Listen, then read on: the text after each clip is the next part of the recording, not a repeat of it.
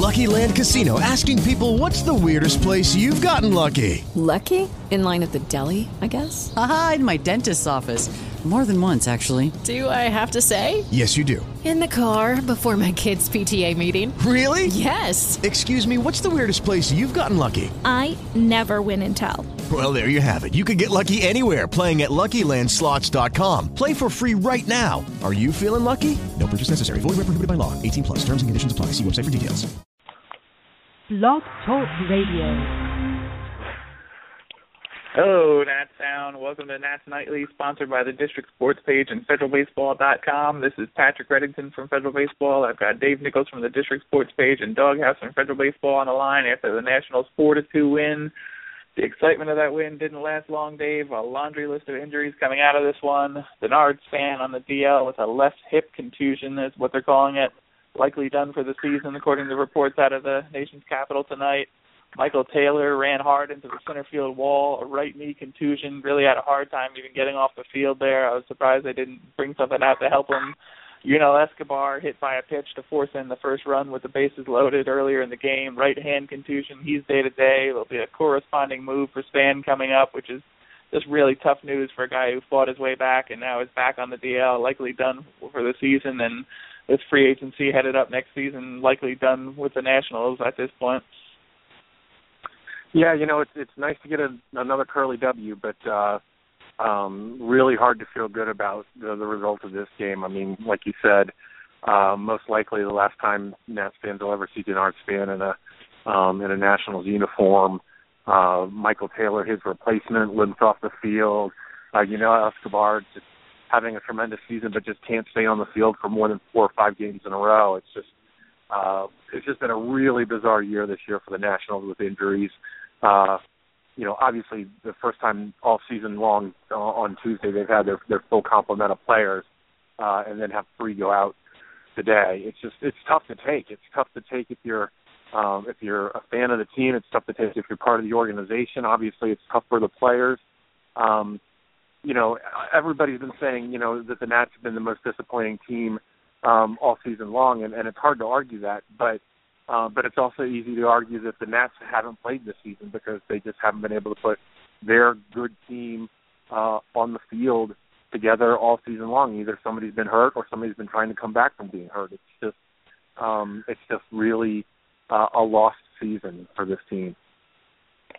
Yeah, I mean, we've had Mets fans popping up on our site to troll us and tell us that the Mets have dealt with their injuries. Everyone has dealt with their injuries, and the Nationals aren't alone in that. But it really has impacted this team significantly, and Mike Rizzo mentioned that in an article by Thomas Boswell tonight, saying that it's really kind of hard to judge what the Nationals have accomplished this year because they've done it with, a lot of duct tape and string and whatever they could do to tie this roster together. Doghouse, a real big blow tonight, aside from losing Denard Span, but he's been out most of this season, so it's kind of gotten used to him not being there. But Michael Taylor's been backing up and playing for Span in his spot in center field all season, 2 out in the 7th. Casey Jansen gives up a long fly ball by Melvin Don't Call Me BJ Upton Jr. Taylor tracks it to the wall, went in really hard, kind of looked like he was awkward at the very end there, slammed his leg hard against the wall, hit the ground hard too. I mean, he really, you don't like to see someone hit the wall that hard. The reaction wasn't good either, really needed assistance getting off of there. Werth had to come over and eventually help him out. They got him out to the bullpen even to make it even easier, but just a really big blow for the Nationals if they're going to lose him for any length of time. We're not doctors. We don't have any access to the medicals, but it really didn't look good there, the way Michael Taylor was limping off the field at the end. Yeah, you never know how much of that is just, sort of that initial shock, and, maybe he, hit whatever the funny bone is in your knee, and your leg kind of goes numb, but you can shake it off after a while. We'll see tomorrow how bad it is, but boy, that was watching that replay a bunch of times and seeing him run into the pad basically square on with his right leg, and then coming down with his right cleat caught in the padding, ripped that slash in it, and I'm thinking, oh my goodness, did it twist his ankle around? Did he just smack it? Did it do both? I'm fully expecting them to be, carrying him out of there and leaving the leg behind. So the fact that he was able to get out with both legs still attached to them, all right, we'll take that as a small victory. But if the injury is serious and he's not just day-to-day and won't be able to play very much in the rest of the season, that'll be just yet another blow, because Taylor has been a really nice story for the Nats in a season when regulars have underperformed and people have spent so much time on the DL. To see this player come up and have a good season and really step forward and show that he's ready for a major league role here, someone that it certainly wasn't on my radar coming into this season, really a great story. And if he were to miss the last, even of a season where, the Nats end up not going to the playoffs, finishing the season without him will be very disappointing. And not the story we want to be telling at this point. Dave, another sort of out of nowhere good story for the Nationals this season. Joe Ross on the mound, a 7-inning outing versus Milwaukee last time out, 1 run allowed on 6 hits and a 6-1 win. That left him 4-5 on the year, 3.56 ERA, 3.26 FIP, 235, 273, 385 line against, and 16 2/3 innings pitched. Right-handed batters, a 190 average against them. Left-handers, 293 so far in 2015, so they're stacked a little bit with lefties in the Padres lineup. Solid outing again, though. 3 scoreless and hitless on 35. The first hit is by Corey Spangenberg, who takes third on a 2-base throwing error by Wilson Ramos and scores on a sac fly. 1-0 in the fourth. That's all he gives up, though, the 1 unearned run. 25 pitches total in the 5th and 6th. Retires 6 straight to end the night. 77 pitches after 6 innings. I think they probably got him out of there a little earlier than you would expect, because they're limiting his innings. He might not have too many starts left in him this year because he's already gone above what he's ever pitched in a major league season before. They've been openly talking about the fact that he's going to be shut down at some point, and Tanner Roark is in the minors, kind of stretching out, most likely to take over that place. But a solid outing from Joe Ross again tonight. Really just showed promise and good view of the future of what this kid could do in the rotation for a full season next year. Yeah, if Michael Taylor is feel-good story 1 for the Nats this year, then Joe Ross is feel-good story 1A. I mean, this is a guy. Doghouse said that Michael Taylor wasn't on his radar. Joe Ross wasn't on anybody's radar. At the start of this season. I mean, he was the quote-unquote throw-in in the trade from San Diego, and started the season at AA. Had never pitched above AA in his life, and all he's done is come up and be a stabilizing force in this rotation, first with the injuries and then with Doug Fister's inefficiency. So it's great to see him continue to have success, keeping the Nats in ball games, winning ball games. You mentioned the pitch count, so he's going to be done very quickly here. But just a tremendous story to see Joe Ross continue to thrive at the major league level, and it makes losing Jordan Zimmerman and Doug Fister at the end of the season a little bit easier to take. Doug, what did you see from Ross tonight? We got to see the elder Ross, Tyson Ross, on the mound last night with a really nice slider, fastball. Joe Ross, mid-90s fastball the last couple of games, really kind of dialing it up a little bit. Still has that wipeout slider, and just another solid outing from him. And just 1 hit allowed, and that 1 hit is a bunt single. It could have been a really big story, and I don't think the Nationals would have let him go too much further than he did, regardless of what was happening out there. But 2 walks, 7 Ks on the night. Where's his ground out totals? 7 ground outs, 2 fly outs. Just another dominant outing from Joe Ross. Yeah, I can tell you that probably Matt Williams was secretly pleased that he gave up that hit there, because he probably didn't want to leave Ross out any longer than he had to, in the hopes that we'll be able to wring as many starts out of him as possible going later into the season. But a great, efficient outing tonight, as you were saying. A lot of giddy up on that fastball, if I can channel my inner Ray Knight there for a moment. Spotting it well to both sides of the plate. Yes, he was trying to feel out the ever-shifting boundaries of Hunter Wendelstadt's drunken strike zone. And again, that big sweeping slider, he got some very foolish-looking swings on it. As Dave said, a great story. This is a guy who comes up and is not afraid to pitch inside. Doesn't really get rattled. He has a terrific demeanor on the mound. Just it looks like he's keeping everything together and is not afraid of any hitter who comes in front of him. It's great to watch him pitch and to think that this guy, he's in the rotation right now, and he's not a fill-in. He belongs in the rotation right now. And if he keeps growing as a player, well, I don't feel quite so bad about all the free agency and inefficiency that we're seeing right now in the rest of the rotation. Just 22 years old, too, which keeps on shocking me every time I see his age again. But Dave on the mound for the Padres, quite possibly the worst curly blonde mullet in the baseball, Andrew Kastner. Nats scored 4 runs, 3 earned, in 6 innings when they faced him in Petco Park in mid-May. 5-12 on the year, 4.03 ERA, 3.86 BIP, 263, 325, 431 line against, and 145 and a third before tonight. 4 scoreless, but the Nats load him up with no one out in the 5th. Hit by pitch on Yunel Escobar. For God's sake, stop hitting Yunel Escobar. That forces a run in, 1-1 at that point. 2-1 on an RBI single by Ryan Zimmerman.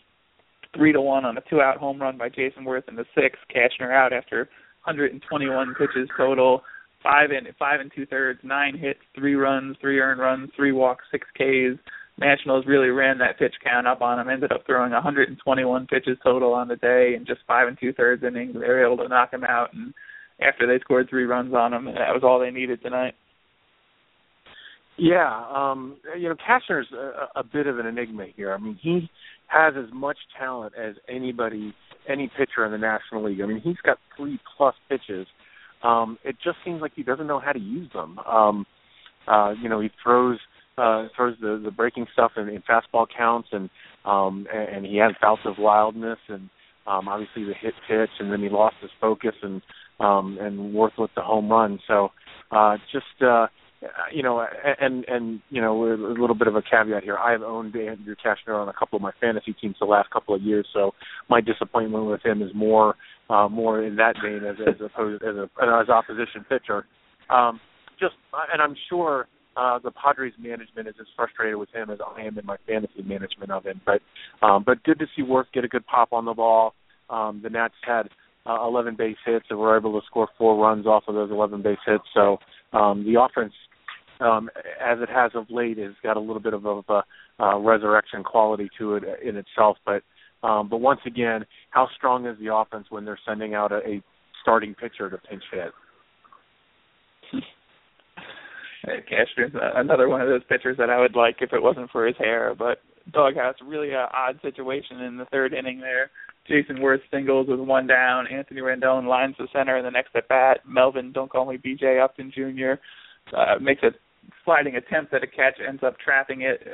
Jayson Werth kind of hung up between first and second there. It looks like from the replays that the umpires didn't make a call, essentially, so Werth didn't know what to do, ends up getting tagged out there. We saw him after that inning having a little conversation with the umpires. If you were unhappy with Hunter Wendell's stats kind of drifting strike zone during the game, I think Werth was equally unhappy that they kind of left him hanging on that play and ended up getting tagged out because he just didn't know whether they called that a catch or not. Yeah, well, it turns out that Bach and Bob Davison had something of an umpire block there with that very late safe call. It was basically BJ, or excuse me, whatever his name is now, had got the ball and was back up with it throwing when the safe call came up. So, what are you going to do? You're going to have 2 guys standing on first, right? Are you going to run to second and guarantee an out, go back to first and guarantee an out, or run to second and risk a double play? As a base runner, you're stuck there. There's nothing you can do. It's like an outfield fly rule, maybe, or something. I'm not sure how you actually compensate for the umpire mistake there, but or the late call. There was nowhere for Werth to go. If he'd read the trap correctly, all right, he could have gone on to second and hoped that if it got called a catch that they would make the appeal and get it right. But as a base runner, I don't know if you really want to take that chance. A frustrating play there, and this was certainly after the Nats were making Cashner throw a lot of pitches and getting on base. It looked like he was going to wiggle out of it, and it was going to be another one of these frustrating outings where the Nats leave everyone and through crazy mishaps and shenanigans and unlikely BABIP end up scoring nothing. Fortunately, that didn't happen, but I'm glad we can put this little bit of weirdness behind us as just a little bit of weirdness instead of something I'm agonizing about as I put together my Pitch FX plot of why Hunter Wendelstedt is a blind bum. They get the 4-2 win tonight. They take 2 of 3 from the Padres. The Mets and Phillies are currently in the bottom of the 11th inning, still tied at 5-5. If you don't look at the numbers and don't look at the standings right now, there's still a possibility that the Nationals are in this. We're trying to stay positive about this all, but they kind of put themselves in a big hole at this point.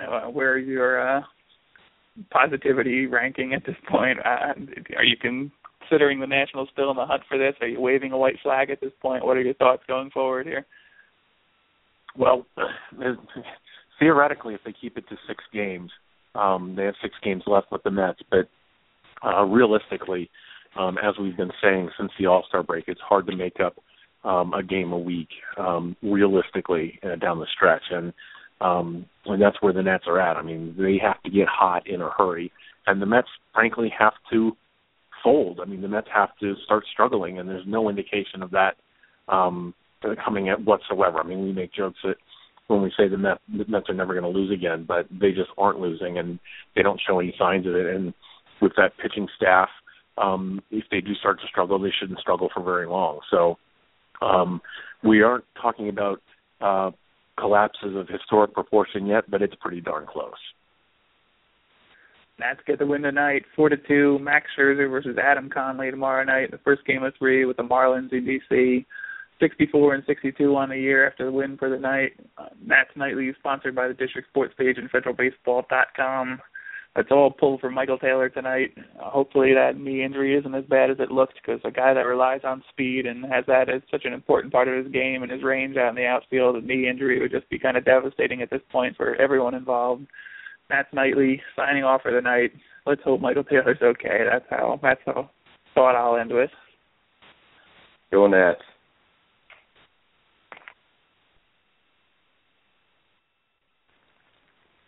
Judy was boring. Hello. Then Judy discovered ChumbaCasino.com. It's my little escape. Now Judy's the life of the party. Oh, baby, mama's bringing home the bacon. Whoa, take it easy, Judy. The Chumba life is for everybody. So go to ChumbaCasino.com and play over 100 casino-style games. Join today and play for free for your chance to redeem some serious prizes. ChumbaCasino.com. No purchase necessary. Void where prohibited by law. 18+ terms and conditions apply. See website for details. With everything you have on your plate, earning your degree online seems impossible. But at Grand Canyon University, we specialize in helping you fit a master's degree in business into your busy day. Your graduation team, led by your own GCU counselor, provides you with the personal support you need to succeed. Achieve your goals with a plan and team behind you. Find your purpose at Grand Canyon University. Visit gcu.edu.